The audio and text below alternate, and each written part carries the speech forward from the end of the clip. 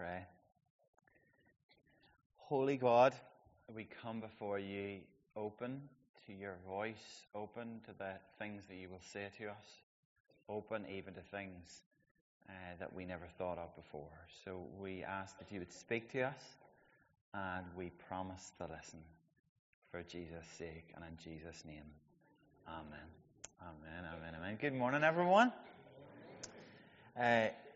My wee man, Isaac, he's 4. He's in Marilyn Nursery, and he was talking for ages about, hey dude, hey dude, hey dude. And we thought he was becoming really cool and all. But it turns out he just can't say Jude. Okay? So he's got a wee person in his class called Jude. So I started to play him Hey Jude by the Beatles. And just kept on going, come on, son, hey, Jude, Jude, come on, Jude, and all that sort of stuff. But I was showing it one day, and Eliza and Isaac saw the Beatles phenomenon for the first time on YouTube. Who loved the Beatles here? It's like, maybe you still can love them. Okay, and Eliza was saying, why are all the women so excited, Daddy? And I said, I don't know, love. I actually don't know, kind of thing.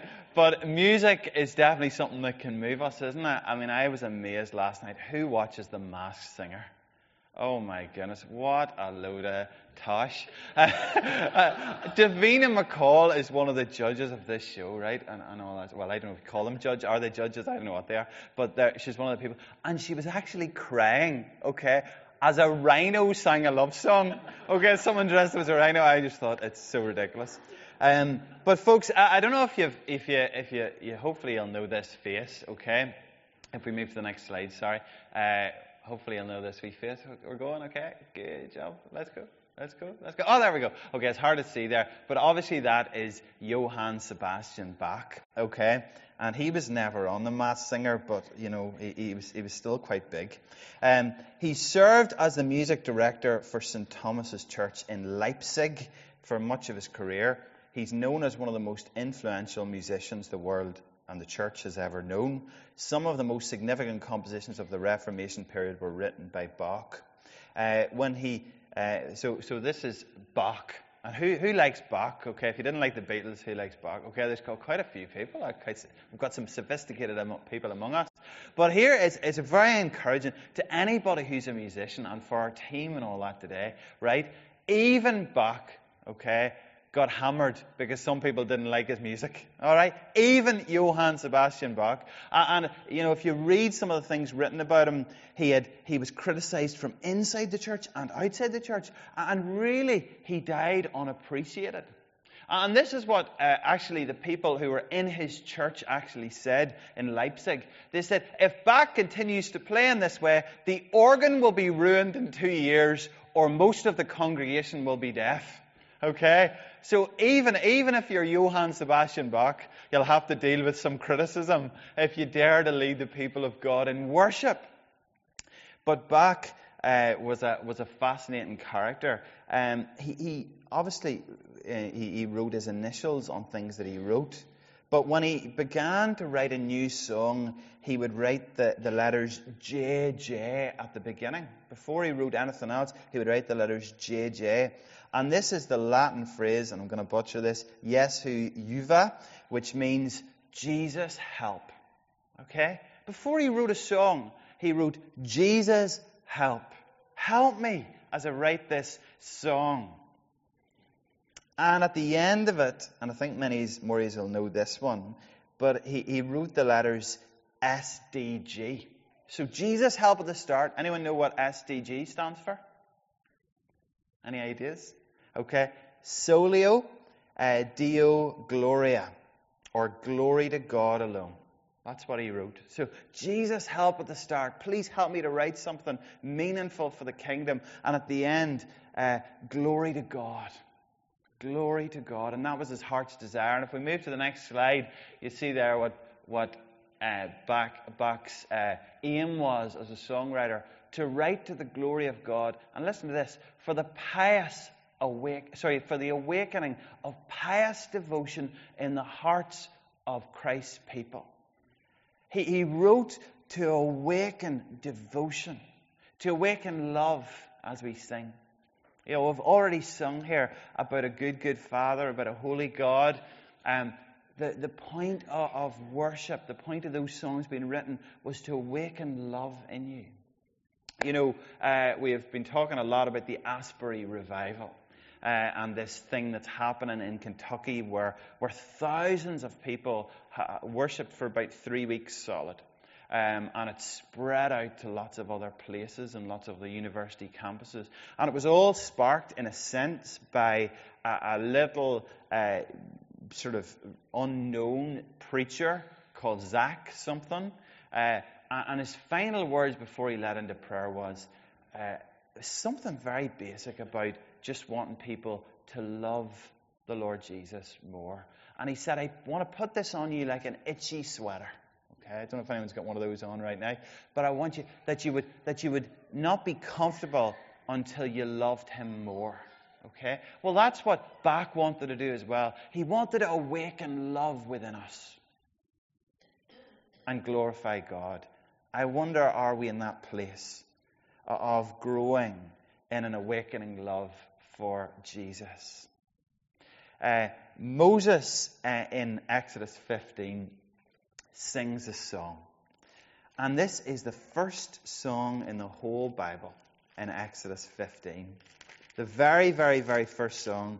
And it's really, in a sense, a spontaneous song, we imagine, that just pours out of him. He's actually credited with 3 songs recorded in Scripture. There's one in Deuteronomy 32. There's also Psalm 90. But we're going to focus on Exodus 15. And if we move to the next slide, let's just remember the context of how he's writing. Okay, so this is just the end of Exodus 14. But the Israelites went through the sea on dry ground with a wall of water on their right and on their left. That day the Lord saved Israel from the hands of the Egyptians, and Israel saw the Egyptians lying dead on the shore. And when the Israelites saw the mighty hand of the Lord displayed against the Egyptians, the people feared the Lord and put their trust in him and in Moses, his servant. And then Moses and the people of Israel sang this song to the Lord, saying. All right? So the context is that they're just through the Red Sea. They're just out the other end. They just see the waters crushing the Egyptians and their enemies vanquished. And suddenly they begin, in that context, to sing a song. And that's what we're going to think about today. If we move to the next slide. The first thing that I want to speak about is sound people, a sound God, and an endless hallelujah. All right, so the first thing is a sound people. Because a wonderful thing happens here. The children of Israel start to sing. All the things they know about God and have experienced about God find their voice in a song. And they have a new song, as the Bible puts it, a new song.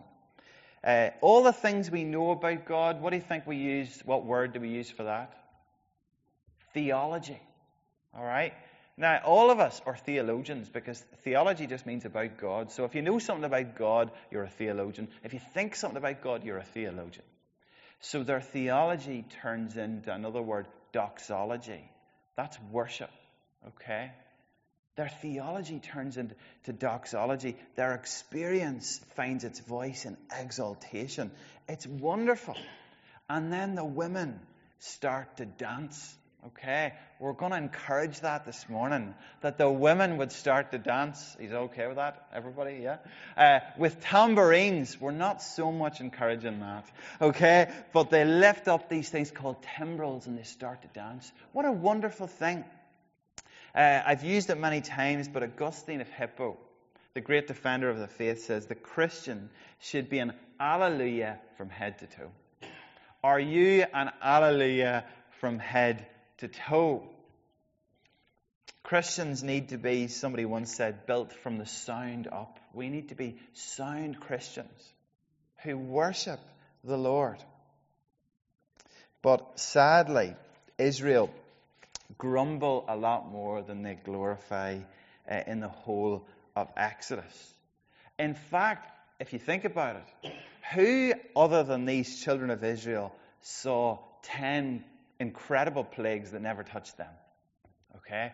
Who other than the children of Israel got to walk through this incredible miracle of the sea opening?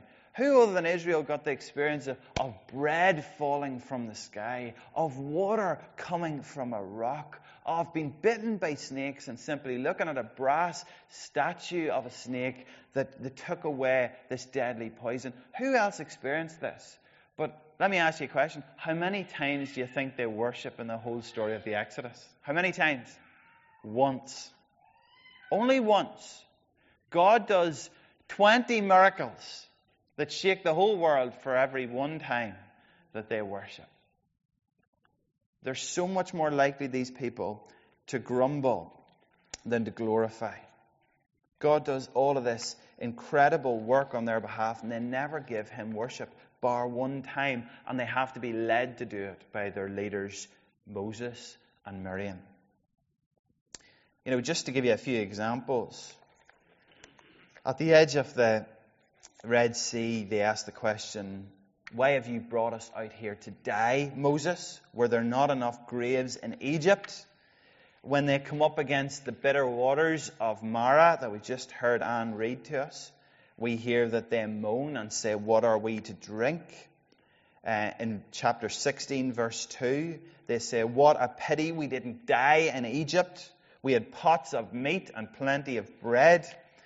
When they get manna but start to get a bit tired of it, they say, back in Egypt we had garlic, onions and leeks. They just complain and complain and complain. And so rarely do they praise and praise and praise. So rarely do they sing. I wonder, are you a worshipper or a Victor Meldrew? Which are you? Do you come into Dollingstown on Sunday morning and go, I don't believe it! I don't like that song. Or, what are you? I love what the famous Benjamin Disraeli said.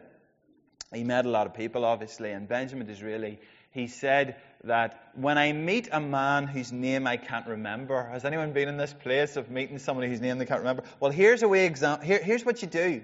If you're a person who meets people and can't remember their name, this is Benjamin Disraeli's advice. He says, I give myself 2 minutes to try and remember.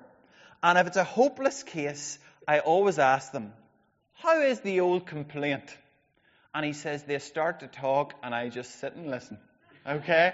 Because everybody loves an old complaint, don't they?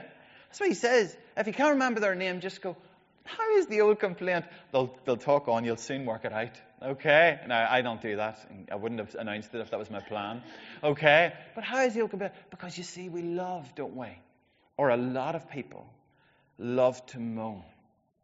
I think probably we're good at saying. We're probably better at saying sometimes than we are at singing.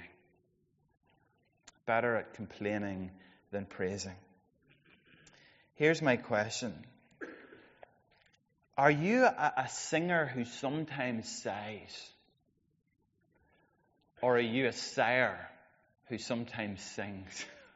Well, what is the defining sound of your life? Is it moaning or is it worshipping? I ask myself that question as well.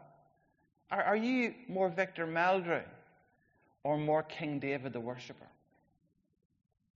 Are you a praiser who sometimes complains, or are you a complainer who maybe praises at Christmas and Easter or something like that?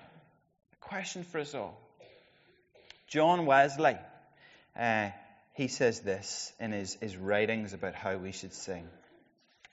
He says, sing lustily and with good courage. Beware of singing as if you're half dead or half asleep, but lift up your voice with strength.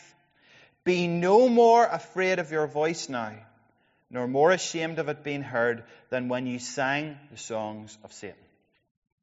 In other words, he was saying to them, why were you able to sing in the pubs, but now that you're a Christian, you can't sing in the church? Sing lustily. Be no more afraid of your voice now than you were when you were singing Swing Low, Sweet Chariot or whatever. Okay? Sing it. Loudly. Go for it. We were released from Egypt to sing. The Screwtape Letters C.S. Lewis says that Satan loves noise. And this is a very noisy world we're in.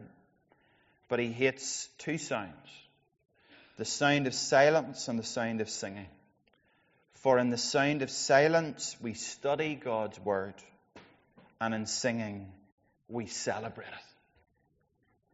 it. In our services there should be the sound of silence and the sound of singing. To study and to celebrate. You know what Martin Luther said, the great reformer? He said, the devil hates a singing Christian. He loves a saying one. He loves a moaning one. But he hates a singing one, because the Christian is a hallelujah from head to toe. Joy inexpressible and filled with glory. You know, that's the sound Christian. Are we a sound Christian? And secondly, we'll talk about a sound God. A sound God. In Northern Ireland, we talk a lot about people being sound, don't we? Somebody asked me just yesterday about somebody, and they said, is he sound? Okay. Now, that's a very important question. They were talking about Cosman. I said, no. Okay. It's a very important question, because, right theology is very important. Right theology is very important. But isn't it sad when somebody's got all the right theology but no joy? And unfortunately, sometimes the bigger the Bible doesn't always mean the bigger the joy, does it? Because there's people walking about with big Bibles and big frowns, aren't there? Okay, don't be one of those, please. Okay? But sound is very important. The sound that comes out of us. Is it gossip? Is it negativity? Is it complaining? Or is it singing? Is it apathy? Or is it appreciation for what God has done? Because we worship a God worth praising. There's only one note of worship in the whole Exodus. And it mentions some reasons why we should worship. But actually, Matt Redman, in his song 10,000 Reasons, gives us a whole lot more, doesn't he? 10,000 reasons for my heart to praise. Can you think of a reason to praise God? Can you think of one this morning? A reason to praise God. In this song, in Exodus 15, it gives a few reasons. It says, I will sing to the Lord, for he has triumphed gloriously. The horse and his rider he has thrown into the sea. He's a God who saves. There's a good reason for you to praise God this morning. If you're saved, because redeemed people sing. And if you don't have a desire to sing, it's important that we investigate, have we a reason to sing? Have we a reason to sing? Verse 2, the Lord is my strength and my song. He has become my salvation. Here's another reason to praise. He's a personal God. And if you don't feel like praising him, if you've never felt like praising him, maybe he's not your strength and your song. Maybe he has not become your salvation. He's a personal God. Moses and the people were able to say, he's my strength. He's my song. He's become my salvation. Verse 3, the Lord is a man of war. The Lord is his name. Goes on to speak about, later on, about the fathers and how he's been faithful to the fathers. He's a promise-keeping God. He's a mighty warrior. A mighty warrior. He keeps us safe, as the song says, till every foe is vanquished and Christ is Lord indeed. And we could go through the whole song. Reasons to sing. Reasons to worship. A worthy God, a sound God. But there's an even deeper way that God's a sound God, because one of my favorite verses of the whole Bible, Zephaniah 3:17, says, the Lord your God is in your midst, the mighty one will save. He will rejoice over you with gladness. He rejoices over you with gladness. He sings over you with gladness. He's a singing God. He will quieten you with his love. He will rejoice over you with singing. There's a reason why a mother never has to be taught to sing a lullaby, or a lover to sing a love song. Because we are made in the image of a singing God, a sound God. I love, if we move to the next slide here, it's a little bit of a different translation. You can balance it up if you want, but God rejoices when one sinner repents. God sings when one sinner repents. It says that there's joy in the presence of the angels. God's in the presence of the angels. And he sings and rejoices and is a party in heaven when one comes to faith. We have a singing God. In a sense, when we sing, we're singing a duet with a God who sings over us. We're singing a duet with him. It's terrible when somebody's left hanging, isn't it? You know, when I say, come on, Lee, we're going to sing, and he doesn't sing. Wouldn't it be terrible if God was left hanging as he sings over us, but we refuse to sing with him? He's singing because he loves you. He's rejoicing over you. What about you? Do you rejoice over him? Do you love him? Have you ever said the phrase, it's nothing to make a song and dance over? Is God worth making a song and dance over today? Is he worth it? Thirdly and finally, are we sound Christians? Do we make a sound for him? We worship a sound God. Thirdly and finally, we want to sing an endless hallelujah. It's a great song actually called Endless Hallelujah. Has anyone heard it? It's just a beautiful song by a girl, I can't say her name, Brooke Ligger something, isn't it? Yeah, Endless Hallelujah.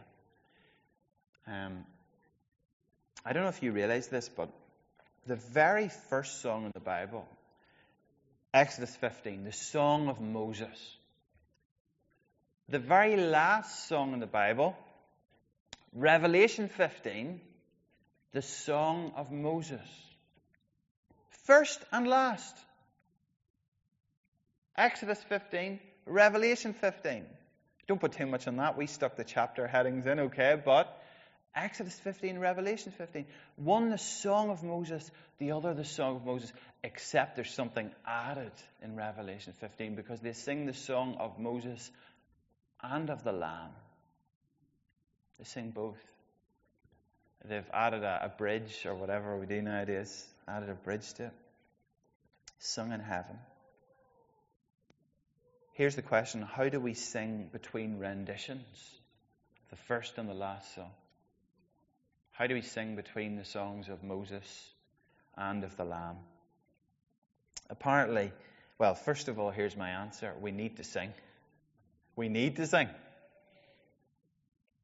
There was a wee survey done, and 40% of churchgoers believe that singing in church is for the singers.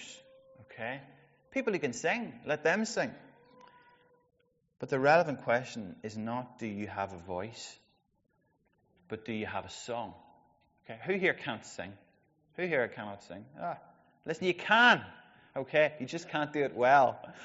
You can sing, but the question isn't, can you sing? The question is, do you have a song?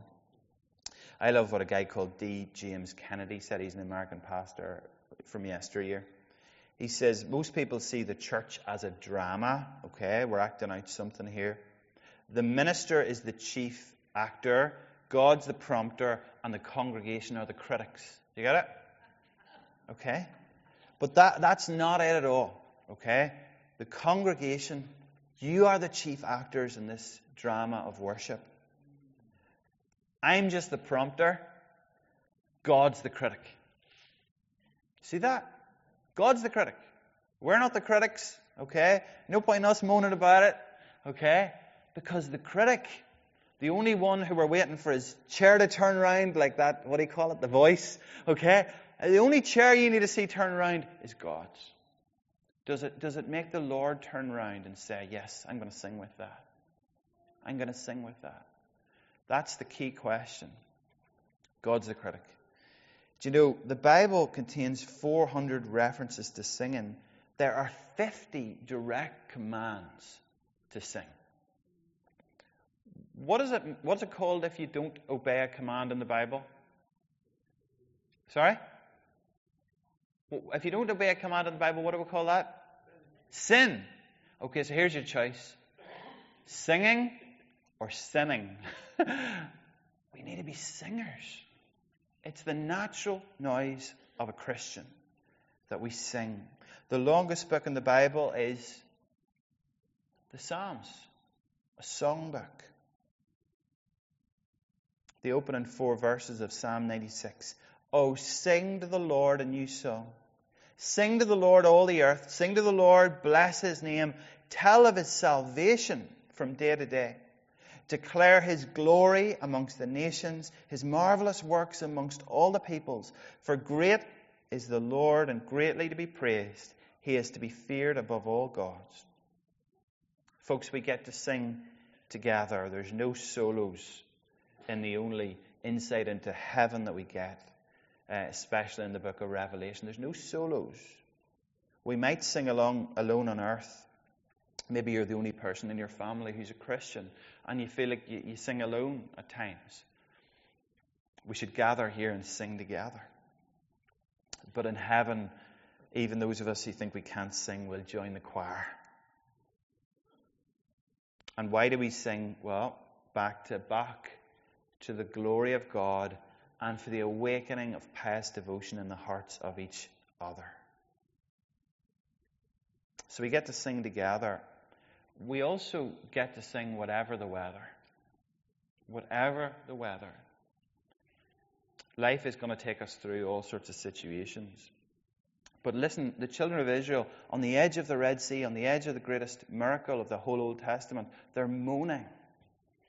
It's only when they get to the other side, where complete safety, that they worship. Then they go down the road and the water's bitter. And they think, we've been walking for 3 days and the water's bitter. They start to moan again. And then they go down the road to a place called Elim, which was so good they named a church after it. Okay? Where there were palm trees and springs, and it was glorious.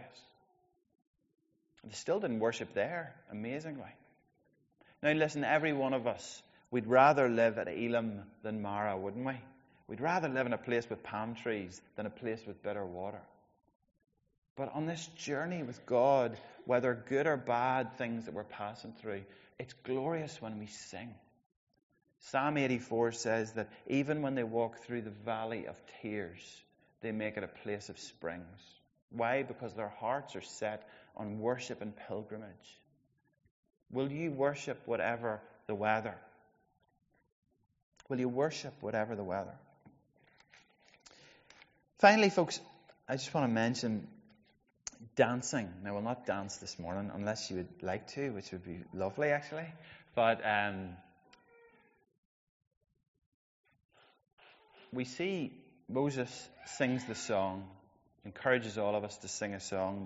We'll sing that same song in Revelation 15. We should sing it in between. But there's also Miriam, who lifts up a timbrel and starts to dance, and all the women of Israel join with her.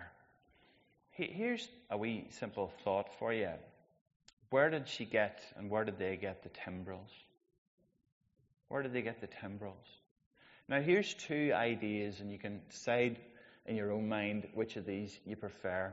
The first is that some people believe that the timbrel in Egypt was something that they used to shake at the Israelites. Okay? Get you over here. Okay? And shook it at them. The timbrel, it was like a button, in the foyer of a hotel, ding, ding, ding, ding, ding, ding, or whatever, right? But it was a shake. Okay? Get you over here. Clean that up. We shook at them. And then on the night they left Egypt, they were able to take, remember they were laden down with the gold and the treasures of Egypt. They just thought, I'll be having that, thank you. Okay, and took it away. And that oppressive instrument then became a tool of worship. Isn't that the Christian story? Isn't that what we do? The devil has us in some kind of addiction or something like that, and then we come into faith in Jesus, and then we have a testimony. And that thing that was used to lock us in becomes something that we use to unlock other people. What a thing. Maybe you can say, maybe that. All right, now if you think that's not convincing, this is the key though. They must have, on that night, do you remember when they're having their Passover meal and all that sort of stuff? And remember, they put their sandals on and they tuck their robes into their belts. You've got to be ready to go, Moses told them. You've got to be ready to go because God's going to do a miracle and get you out of this place. Here's the thing. Remember, they didn't even have time to finish baking their bread. They put the dough up on their backs and they were carrying it out. Remember that? They didn't have time to put leaven in. Well, they took time to grab their timbrel. Don't forget your timbrel. Don't forget your timbrel. Okay? We're in a mad rush here. Don't forget your timbrel. You're going to need it. Because God's going to do things and you're going to need something to worship Him with. Folks, here's my wee simple question to you. Do you come to church on a Sunday morning with your timbrel? Please don't take that literally. Okay? But do you come to church on a Sunday morning ready to worship? Do you have reasons to worship enough to say, I'm going to bring something along?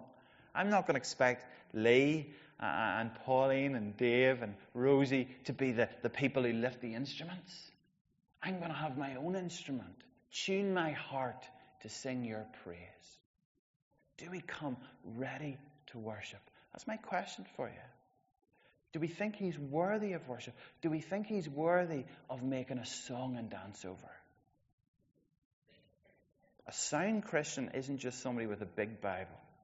It's somebody with a big heart to worship. And the sound that comes out of their lives is not moaning, but worship. It's not apathy, but appetite for Him. What have we got? Okay, very simply, I've got a wee song up here. I'm going to really embarrass you all. Not really, it's not going to be embarrassing. But it's the song 10,000 Reasons, okay? Can we put that up, the words up, please? And very simply, hopefully, you know the words to this song anyway, don't you? Here we go. Right, let's all the men stand up. Right, men, come on. All right? And women, you better be ready to bounce up in a second, all right? All right, men. Now, guys, listen, we're not singing, okay? We're not singing meaningless words here. We're singing words that are calling our own hearts and our church to be worshippers because He's worthy. And you're just glad I'm not making you dance, aren't you? Let's just sing, all right? Bless the Lord, oh my soul, oh my soul. Worship His holy name. Sing like never before. Oh, my soul, I'll worship your holy name. Let's go again. Bless the Lord, oh, my soul. Oh, my soul. Worship His holy name. Sing like never before. Oh, my soul, I'll worship your holy name. Okay, let's swap places. Ladies, let's stand. Bless the Lord.